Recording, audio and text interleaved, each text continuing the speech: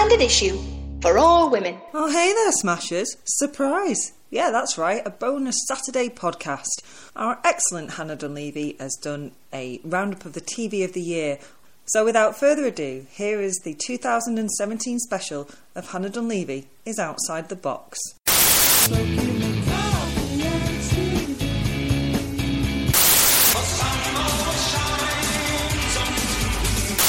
Hannah Dunleavy's Outside the Box. Hello, and welcome to a special edition of Outside the Box, where I'm going to be talking about some of the best things on TV this year. And because just listening to me wagging on for ages might become well boring, hard though that might be to believe, I'm joined by Mick. Oi, oi. And Jen. Hello! Who You fuck it. who will almost certainly have views, although actually, Jen, you don't watch a lot of TV, No. do you? Just EastEnders and Coronation Street. I see, I don't know top what you quality are stuff. playing at, No. because we are living in what has been termed the golden age of television. You work me too hard. I don't have time. And there is literally a shitload of great TV on. I just watch what you tell me to watch, in fairness. Well, I mean, it's not, to be clear, it's not all perfect. There were some disappointments this year. Tin Star pitched itself as being somewhere between Justified and Fargo, and it turned out to be somewhere between Sons of Anarchy and a polished turd. Oh. Yeah. The fifth series of Orange is the New Black was pretty misjudged, I thought, and almost single-handedly held together by Danielle Brooks. A brave experiment, but one that didn't really click. It didn't really work. And also, what the fuck happened between Series 1 and Series 2 of Top of the Lake? I mean, how you can have a series that's got the names Jane Campion, Elizabeth Moss and Nicole Kidman attached to it and still fail so badly is beyond me. I haven't watched the second series because you were so down on it. Yeah, And I you don't... also said there was no Johnny in it. Well, it's a different matter altogether. Don't like slagging people's work off particularly, so we'll skip past that. Swiftly on. I'm also quite leery of creating best of lists because obviously, A, I can't watch everything, and B, it's all subjective anyway. Mm-hmm. So I'm not going to do a best of 2017 list because by far and away the two best things on TV this year I've already talked about quite a lot already, which is The Leftovers and The Handmaid's Tale. Also awesome. But even with those two removed from my top 10 list, there would still be a lot of stuff competing for the remaining spaces on that list. I thought Glow was really terrific. Yay! Although the best character was definitely Mark Maron's character, which is Yeah. a shame when you had so many amazing women in it. Yeah. As was the adaptation of Top Bird Sarah Polley of another Margaret Atwood novel, Alias Grace, It's on my to-watch list. which is on Netflix. Blue Planet was worth the licence fee on its own. I've already discussed that extensively. PBS released Ken Burns' Vietnam documentary, which was like a 10-course meal. And I actually mean that in the best way possible. It was completely brilliant. Catastrophe is brilliant. This Country was all sorts of promising. Detectorists came back for a final series. I've not watched it yet. I'm so excited. The Americans, which is Fox's 1980s set spy drama, just keeps getting better and better. And on top of all of that, Netflix are about to launch Godless, because we're recording this the end of November. So I don't know if it's going to be any good or not, but it's got Merritt Weaver slinging a gun in a frontier town with no men in it, which suggests to me that Netflix are intercepting my letters to Santa. It's just like, I don't understand why this would appeal to you, Dunleavy. If we're talking about documentaries, Yeah. why in God's name haven't you mentioned... O.J. Simpson. Yeah, that was amazing, but I mean, that was on telly this year, to be fair, but it was actually a cinema-released thing. I mean, it won an Oscar, didn't it? It did. So was it last year? Yeah, so it's kind of last year, but it was tremendous. That's Absolutely. a long old time at the cinema, isn't it? It is. Yeah. In fact, I don't know how it ended up being eligible for an Oscar. There must be some That's a good rules point. because... Anyway, but you are absolutely correct. It was really terrific. Also, and just to prove that Netflix is like totally winning 2017, there's also a series of Black Mirror to come before the year's out and another series of The Crown, both of which are exceptionally good pieces of television. I've not watched The Crown, but Black Mirror is immense. Okay, so what I thought I'd come up with, instead of a best of list, is 5 things that people might have missed because it's on a channel that you never watch or because there's loads of other good stuff to get through. Stuff that I think is among the best stuff. I can't be any more non-committal than that. Okay, so all of that said, first up is American Gods, which contained my single favourite bit of TV this year. It's based on the book by Neil Gaiman. It's an 8-part series made by Starz, which is a US cable company, but that doesn't matter. It's available here in the UK on Amazon or to buy on iTunes. They also make Outlander, don't they? Stars. I believe That's they do. their big one. I have read the book. Mickey's read the book. I know. Jen, have you read American Gods? I've not. The main thing I know about this is that Calvin from Hollyoaks is in it. That's how highbrow I am, guys. There's two people that turn up in two really good dramas this year whose CV is inexplicable for them to have achieved. One of which is Ricky Whittle, who is in American Gods, and the second of which is Gary Carr, who is in The Deuce, which I will get to later. And he was, up until this point, previously best known for being in that little advert of a detective series, Death in Paradise. Oh, my Lord. Yeah. So that's interesting. But yes, American Gods. You've read the book, Mick. I have read the book. It's an extraordinary book, and it's fantasy and history and war and humanity and sci-fi, and it's a real mix and an absolute page turner. Yeah. Well, the important thing to say with American Gods, and the thing that's really reassuring with any film, with any actually film or TV adaptation, is if the writer is on board, and he was. Now, it does wander away from the book a little bit, but I think that's good, because if you have read the book, then it's a way of keeping some level of suspense for you. Mm-hmm. Like everything, I recommend that it's not going to be everybody's bag. It is incredibly violent, crazy. The opening 5 minutes, I have never seen anything like that as an opening 5 minutes of a television series ever. And it's got a central mystery that means if you've not read it, you are going to spend quite a lot of time thinking, what the fuck is going on? But it is actually a shitload of fun. It's got Ian McShane doing exactly what he does best. It's got Gillian Anderson playing one role but in several different guises, which is fun. It's got some really just brilliant cameos. Peter Stormare, who is he's Steve Buscemi's partner in Fargo, probably most famously.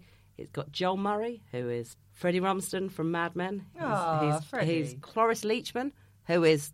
Cloris Leachman shares the record for the most number of Emmys won with Julia Louis-Dreyfus, and I think perhaps that's probably the best example of how sort of beloved Cloris Leachman is. She's about 80 now. She was on the Mary Tyler Moore Show. And it's got Jeremy Davis playing Jesus, which I don't think anyone can complain at. But that's actually not even the best stuff about it. The first thing about it that is brilliant is that it's got an absolutely barnstorming turn by Pablo Schreiber, who you probably recognise from second series of The Wire or maybe Orange is the New Black. And he's like proper on fire playing Mad Sweeney, a leprechaun. But if that wasn't good enough, they pair him with a character, like, I'm not going to do any spoilers, a character played by Emily Browning. And they send them on a road trip, which is super funny, completely charming, and adds the word leprechunt to my lexicon. And it should be said in an Irish accent. Leprechunt is how you say it, if you're wondering. But that isn't even the best bit. The best bit about it is the structure of the series lends itself to these little vignettes, would probably be the best way to describe it, which sort of function as short stories within the series. The best of which, and for me, like I say, the single best bit of TV this year, is the tale of Mr. Nancy. Basically a glorious 5-minute rant delivered to absolute perfection by Orlando Jones about the sad history of African Americans in the US. I have a clip of it here. Let me tell you a story. Once upon a time, a man got fucked. That's the story of black people in America. Shit, you all don't know you black yet. You think you just people. Let me be the first to tell you that you are all black. The moment these Dutch motherfuckers set foot here and decided they white, and you get to be black, and that's the nice name they call you, let me paint a picture of what's waiting for you on the shore. Now, I haven't watched American Gods, but I have made you watch that scene, Mick. It's incredible, and you watched me watching it, which Yeah. is odd. I had my headphones on, and I was chuckling, and Hannah, it's very fierce, but there are moments of levity in it as well, which it's one of those, why am I laughing at that? That's kind of a weird time to be laughing, but Hannah pinpointed exactly what lines I'd giggled at. Yeah. And she was correct, but it's incredible. It really is. I read an interview with Orlando Jones where he said that he described that scene as balls hot. And what he was referring to was that they had to build a replica of a slave ship. He was wearing a 3-piece suit in it, and there's like 50 men in there with him. That's just who's in the scene, let alone the camera, the rigging, the lights, and all of that. So he was. And then they set a fire. He said that it was like, in his words, balls hot was referring to the temperature, but I actually think balls hot is a fairly accurate representation. A lot of TV, I would say the best TV this year has been on the fucking nose about what's going on in the world as we speak. The Handmaid's Tale, The Leftovers, some other things that are coming up that we're going to talk about. The Americans. It's about Russian interference in American politics, and it's sitting on TV Hannah, now. come on. So yeah, and I think this bit of American Gods couldn't be more timely, frankly. Obviously some people might have issue with the language. More for them, it's just words. But I kind of feel like it should be shown in schools. A sort of, there's not enough Black history. Here is a potted version of what the white man did to... Yeah, 420 odd years in 5 minutes. It's incredible. So watch that. I will. Next up, I want to talk about The Deuce, which is made by HBO and available to watch in the UK on Sky Atlantic or whatever other TV providers show Sky stuff. I think now any others show Sky Atlantic. I think Now TV does. I think Now TV. No, Now can watch TV Sky. is Sky though.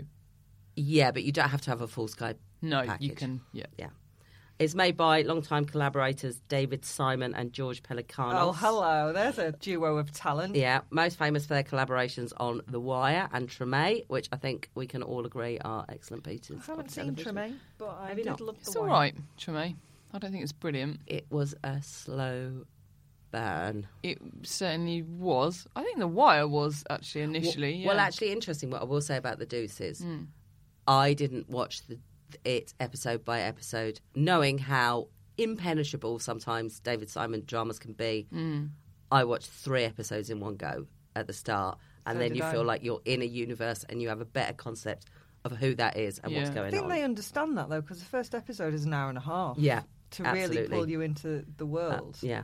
So the name The Deuce comes from the nickname for the section of New York's 42nd Street between 7th and 8th Avenue, which is basically the bottom end of Times Square, which between the early 1970s and the mid-1980s became like the epicenter for what became known as the golden age of pornography. Simon himself says it's about the, and I quote, commodification of women's bodies, which would normally send my sort of spidey senses tingling, given that, Simon and Pelecanos are men.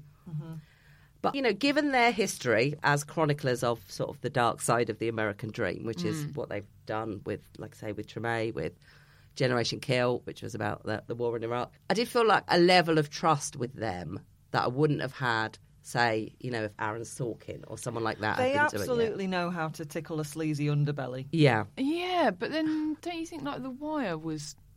I don't know. I thought The Wire was at times like really like gratuitous in terms of like nudity. I think The Wire is and quite stuff. misogynist. The Wire is about men.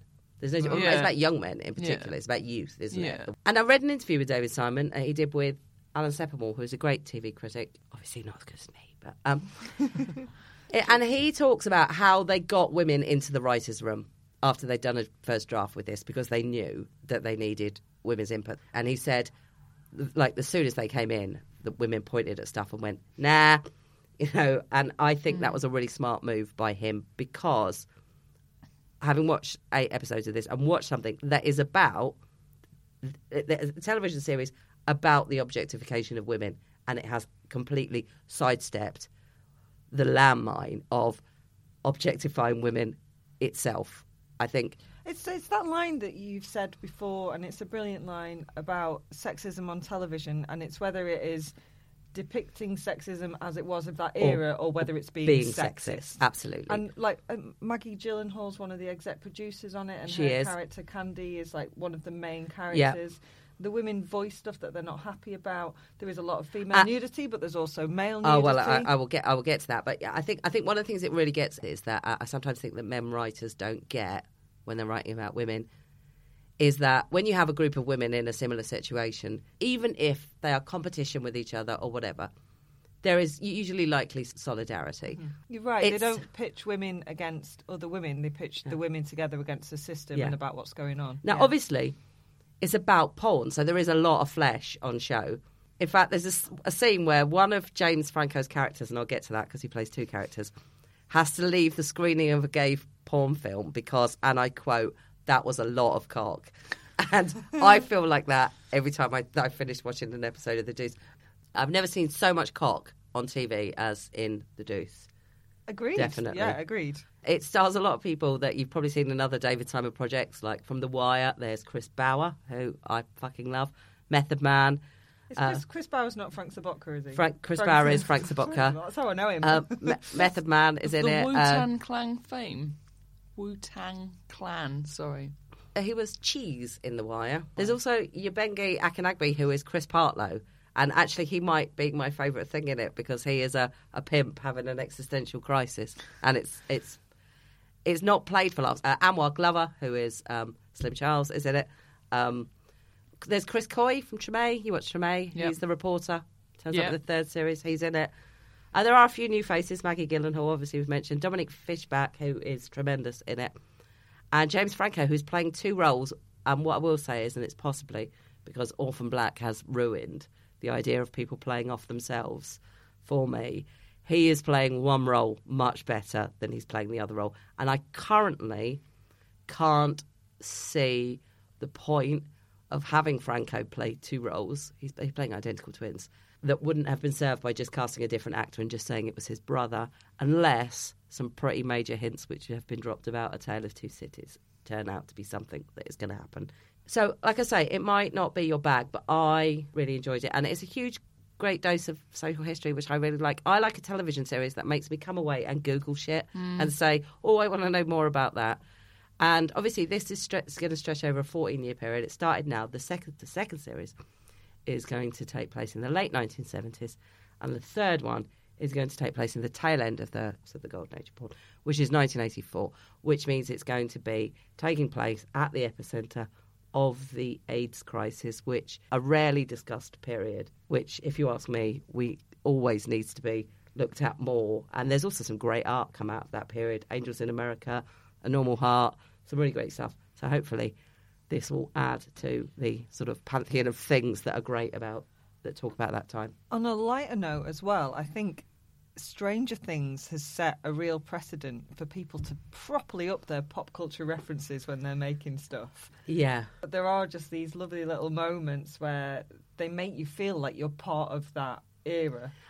Watch The Deuce and don't blame me if you see a bit too much cock, is all I can say. I think if I actually got a man to stand with his cock out and balanced on my television, there'd still be more cock on The Deuce. Yeah.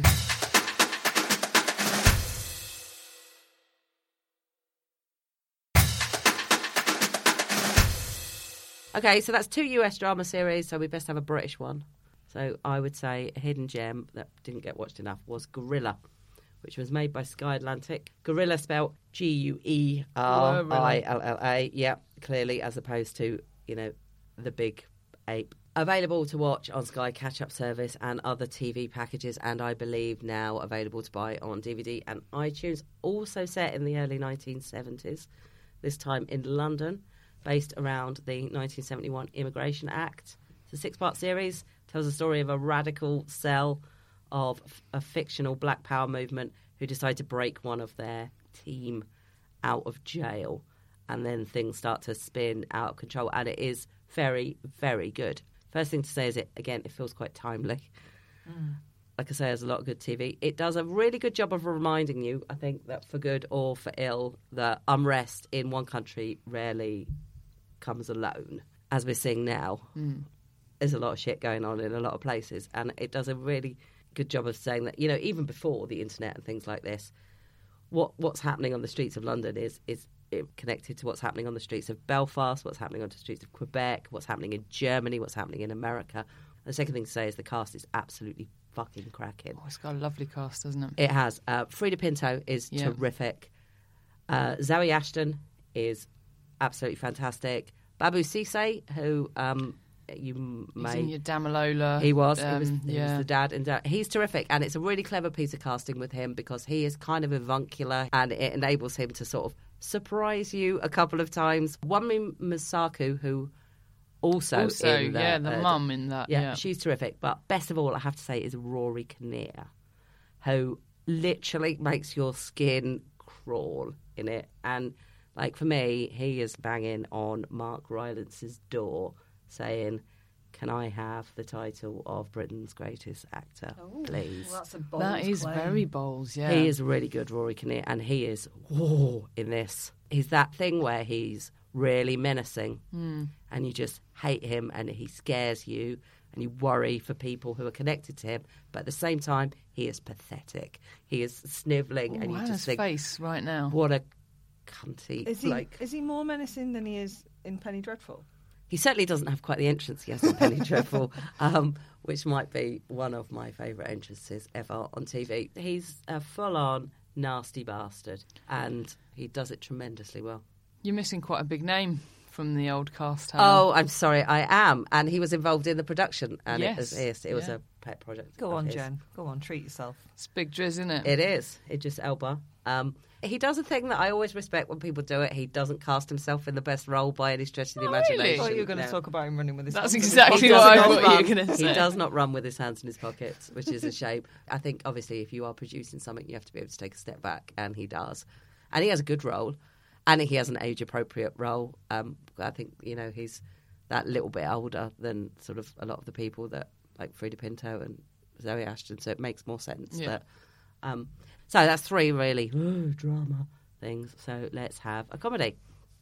Of sorts. Of sorts. Now, I realise everything I said at the start about not creating lists, but truth be told, if I was going to say what are the best things on TV this year, it would go like this. Number 1, The Leftovers. Number 2, The Handmaid's Tale. Number 3, BoJack Horseman. Whoop, whoop, whoop, whoop. Netflix animated sitcom that's gone from being good to being excellent to being just fucking extraordinary. Seriously. To being Hannah and I texting each other going, that episode with the, oh my God. As you know, I like the darkness, as in the comedy concept, not as in the Norfolk-based glam rock band. But this is dark. I danced to MC Hammer's You Can't Touch This with Justin Hawkins once. True story. This is dark, and I'm going to attempt to be spoiler-free because I genuinely think that everybody should go off and watch BoJack Horseman because it's incredible. But there are 3 absolutely killer episodes in this series, which is the 4th series.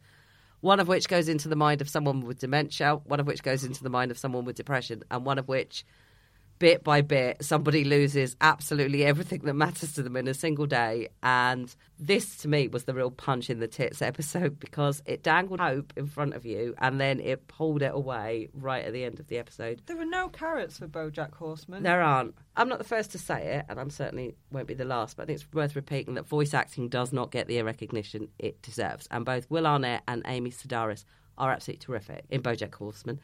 I mean, there's a lot of other great performances too. Alison Brie, who is great, not just here, but in general. But it's really tremendous. I think what's interesting about BoJack Horseman is like being dark in comedy is there's nothing new in that. That's been going on since the Greeks. What makes BoJack Horseman different is it doesn't actually get its laughs from the darkness. It actually plays that stuff pretty straight, like it was a Really drama. straight, yeah. What it gets laughs from is all the other stuff that's happening around the edges. And what's happening around the edges is sometimes just bonkers and stupid. And it's got a running joke about banners that have been misprinted that are always hanging around. Like there's a banner that says, at some point there's a banner that says, congratulations, Diana, Mr. Peanut Butter. Peanut butter is one word. There's another one that says, welcome home, brother. Oh, and I have a Groupon. There's another bit where BoJack Horseman, who is a horse, he buys his agent / fuck buddy, Princess Caroline, who is a cat, a present. And she opens it up and it's in a box. And in it is all it is just some screwed up gift paper. And she goes, oh, and just starts playing with it. And just the running jokes as well. The fact that Hollywoo is now established as Hollywoo because they nicked the D in the first season. But now it's all Hollywoo. Yeah. Watch it, Jen. It is absolutely cracking. The 3 episodes you just named are incredible. But the one where you are in BoJack's head for all of the episodes, you just got his interior monologue as tips my world upside down. I cannot stop thinking about it. And I think there's always at least 3 episodes in a season of BoJack that properly make you think about stuff and rethink things. And for me, in season 3, there was one where he was underwater, and there's very, very little dialogue in it for what ends up being quite a comical reason. But it is just beautiful, and it feels like because they're animating, they're just taking loads of different risks and pushing boundaries, but keeping a very human heart and soul and stuff that we all recognise and relate to at the core of it. I interviewed Lisa Hannawalt, who is one of the chief designers and chief illustrators on it. If you want to have a look at that on our archive, she was amazing and told me about where she came up with the ideas and why they like to push those boundaries. But it is an incredible series. Yeah. My last suggestion of a hidden gem is BBC Two's Motherland. Now, I know being on BBC Two doesn't actually qualify as being hidden, but it is one of those series that was uploaded to the iPlayer in one go. And I know that when that happens, it's really easy to say, I'll just watch that later, and then never actually get round to it, which you really should, because it is terrific. Disclaimer alert, there are a lot of women involved with this series that are, let's say, friends of Standard Issue. It's written by Sharon Horgan, who has been on one of our panels, and Holly Walsh, who has been on one of our panels. Two, yeah. Helen Linehan, who was our car boot sale correspondent back when we were an online magazine. Check that out on the archive. Booty. It stars Anna Maxwell Martin, who, as of yet, has not been on one of our panels. Diane Morgan, who has been on one of our panels. And was also Rita Cockshot and... is to write our stars. No, Linda Cockshot. Yeah. And wrote our horoscopes. Sarah Kendall is in it, who has Who's been on one of also- our panels. Yeah, and used to write for us. Jess Fosterkew, who has been on one of our panels and was several of our panels, and was yeah. our food reviewer Yeah. back when we were an online magazine. So obviously I do feel a little bit biased towards this, because it's great to see people that make me laugh just working, just there well, out doing there's stuff. a reason why we wanted them on our panels. Yeah. I mean, all of that said, it is about middle-class motherhood, something which I know or care not a fucking jot about. And yet it still repeatedly made me laugh. Nowhere more so than the scene where the character played by Anna Maxwell Martin, who is actually really good, because I don't think I've ever seen her do comedy before. I think I've only ever seen her do serious roles. Gritty. Yeah. But she goes to pick up her parents-in-law from a train station, and it's possibly the closest thing to my life that I've ever seen on television, in that she pulls into the train station and she winds down the car window and she shouts, "Wait there, I'll drive round and pick you up."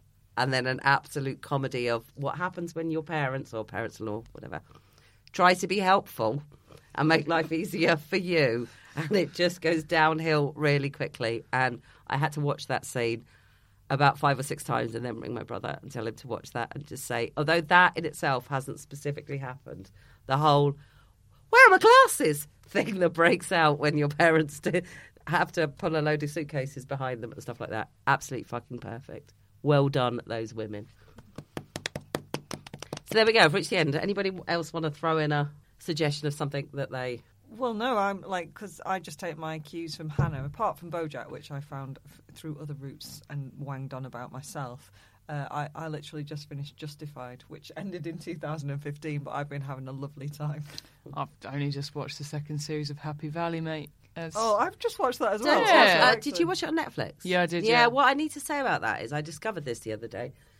Netflix, or I don't know who it is, has cut 10 minutes out of every episode. What? And I watched the last episode when I discovered this fact, and what it has done is cut the best scene that's ever been in Happy Valley out of the last episode, and I was fucking livid. I don't know who Why? makes that decision of what to cut, but it is cut by 10 minutes. Why have they done that? Just because they need to... I don't know, actually. It doesn't actually make That's a... bonkers, isn't it? I tell you what I did think it might be, and it's just an idea. When stuff gets... Because BBC makes shows to an hour. Well, I think it's like 56 minutes is what you get. When stuff gets syndicated, which means it gets picked up and shown abroad, a lot of television channels have, obviously, adverts. I mean, you can tell how many adverts you get to watch on TV by how long... When you just watch it on its own, something is. That's how many adverts are in. So I think they cut it to go out to syndication, and that syndication also involves Netflix. So then it comes back and comes back out. But it's a shame because, like I say, there is a tremendous... I mean, you know, spoiler alert, but you know what happens at the end of Happy Valley. Yeah. There's a scene where Catherine Kaywood goes to visit the character played by Susan Lynch in hospital, and it's absolutely tremendous. It's like the best scene. And they have a conversation about, you know, the concept of saving, you know, has she saved it? Oh, actually, they don't. They have a lot of subtext. They have a conversation that's got a lot of subtext about that.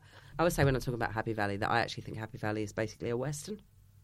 It's got a really Western. It's got a really Western aesthetic. It's got a really Western vibe. Yeah.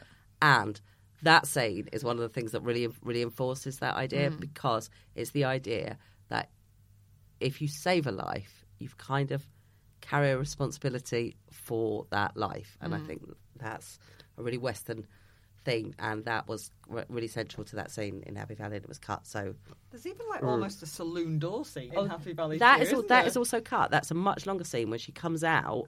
She comes out of the school like a gunslinger, and they pass each other like they would, and you almost wait for them to turn around and like fire at each other. And that's also cut. So if anyone knows who or why that happens, I'd be interested in hearing about it, because it gets on my tits. Is there anything you're looking forward to that's coming up? In the new year, there will be, I believe, another series of Line of Duty. I do like a bit of Line of Duty. You do, don't you? Yeah. I do. And there is a new series of Westworld. I wasn't the biggest fan of Westworld. I have no idea where it's going with this. I have done no reading around it. What I did say when I wrote a review, like the weekly reviews of Westworld, was that I would watch it if Tandy Newton was in it again. And she is. Yay, Tandy. And therefore, I think I am in, but I possibly will come out of Westworld if it disappoints me. Do you know what else is coming up? What? Luther! Is there a new series of Luther? Luther? Yeah. They keep saying they're not doing it anymore, and then they keep doing more. No, this has been in the pipeline for a long time. Drew's like a big Drew's my mate. My mate Driz. Yeah, my mate Driz. I think he like genuinely really loves Luther. And the dude, the writer, is he John Cross, the writer? And also, it's making the BBC a lot of money in America. So Is it now? It's really popular in America. Actually, I think he got nominated for an Emmy. He's been nominated didn't he? twice, I think, for Emmys for. I mean, we said Mickey is laughing because suddenly Jen has things to say. yeah. Luther. I mean, the joy of watching a man run with his hands in his pockets is just incredible. But it is really a collection of cliches. Oh, do you know what? The first series, and I have written about this for, I think it was actually called, we had a series of Why I Heart Something or Other, and mine was Why I Sort of Heart Luther. You've got to say it Luther. You can't say it any other way. Luther. Ellis. Ellis. It's creepy. I know I don't like it. You want to know what my friend Alice thinks when I go up to her behind her and go, "Hello, Ellis." No, no, no, no, no! So, that's all for this year from Outside the Box. Thanks very much for listening. We will be back, or I will be back, talking more television in the new year. In the meanwhile, if there's anything you're desperate to chat to me about, I'm always available for friendly chit-chat about TV on Twitter, where I am @ThatDunleavy. Until next year, Happy New Year from Outside the Box.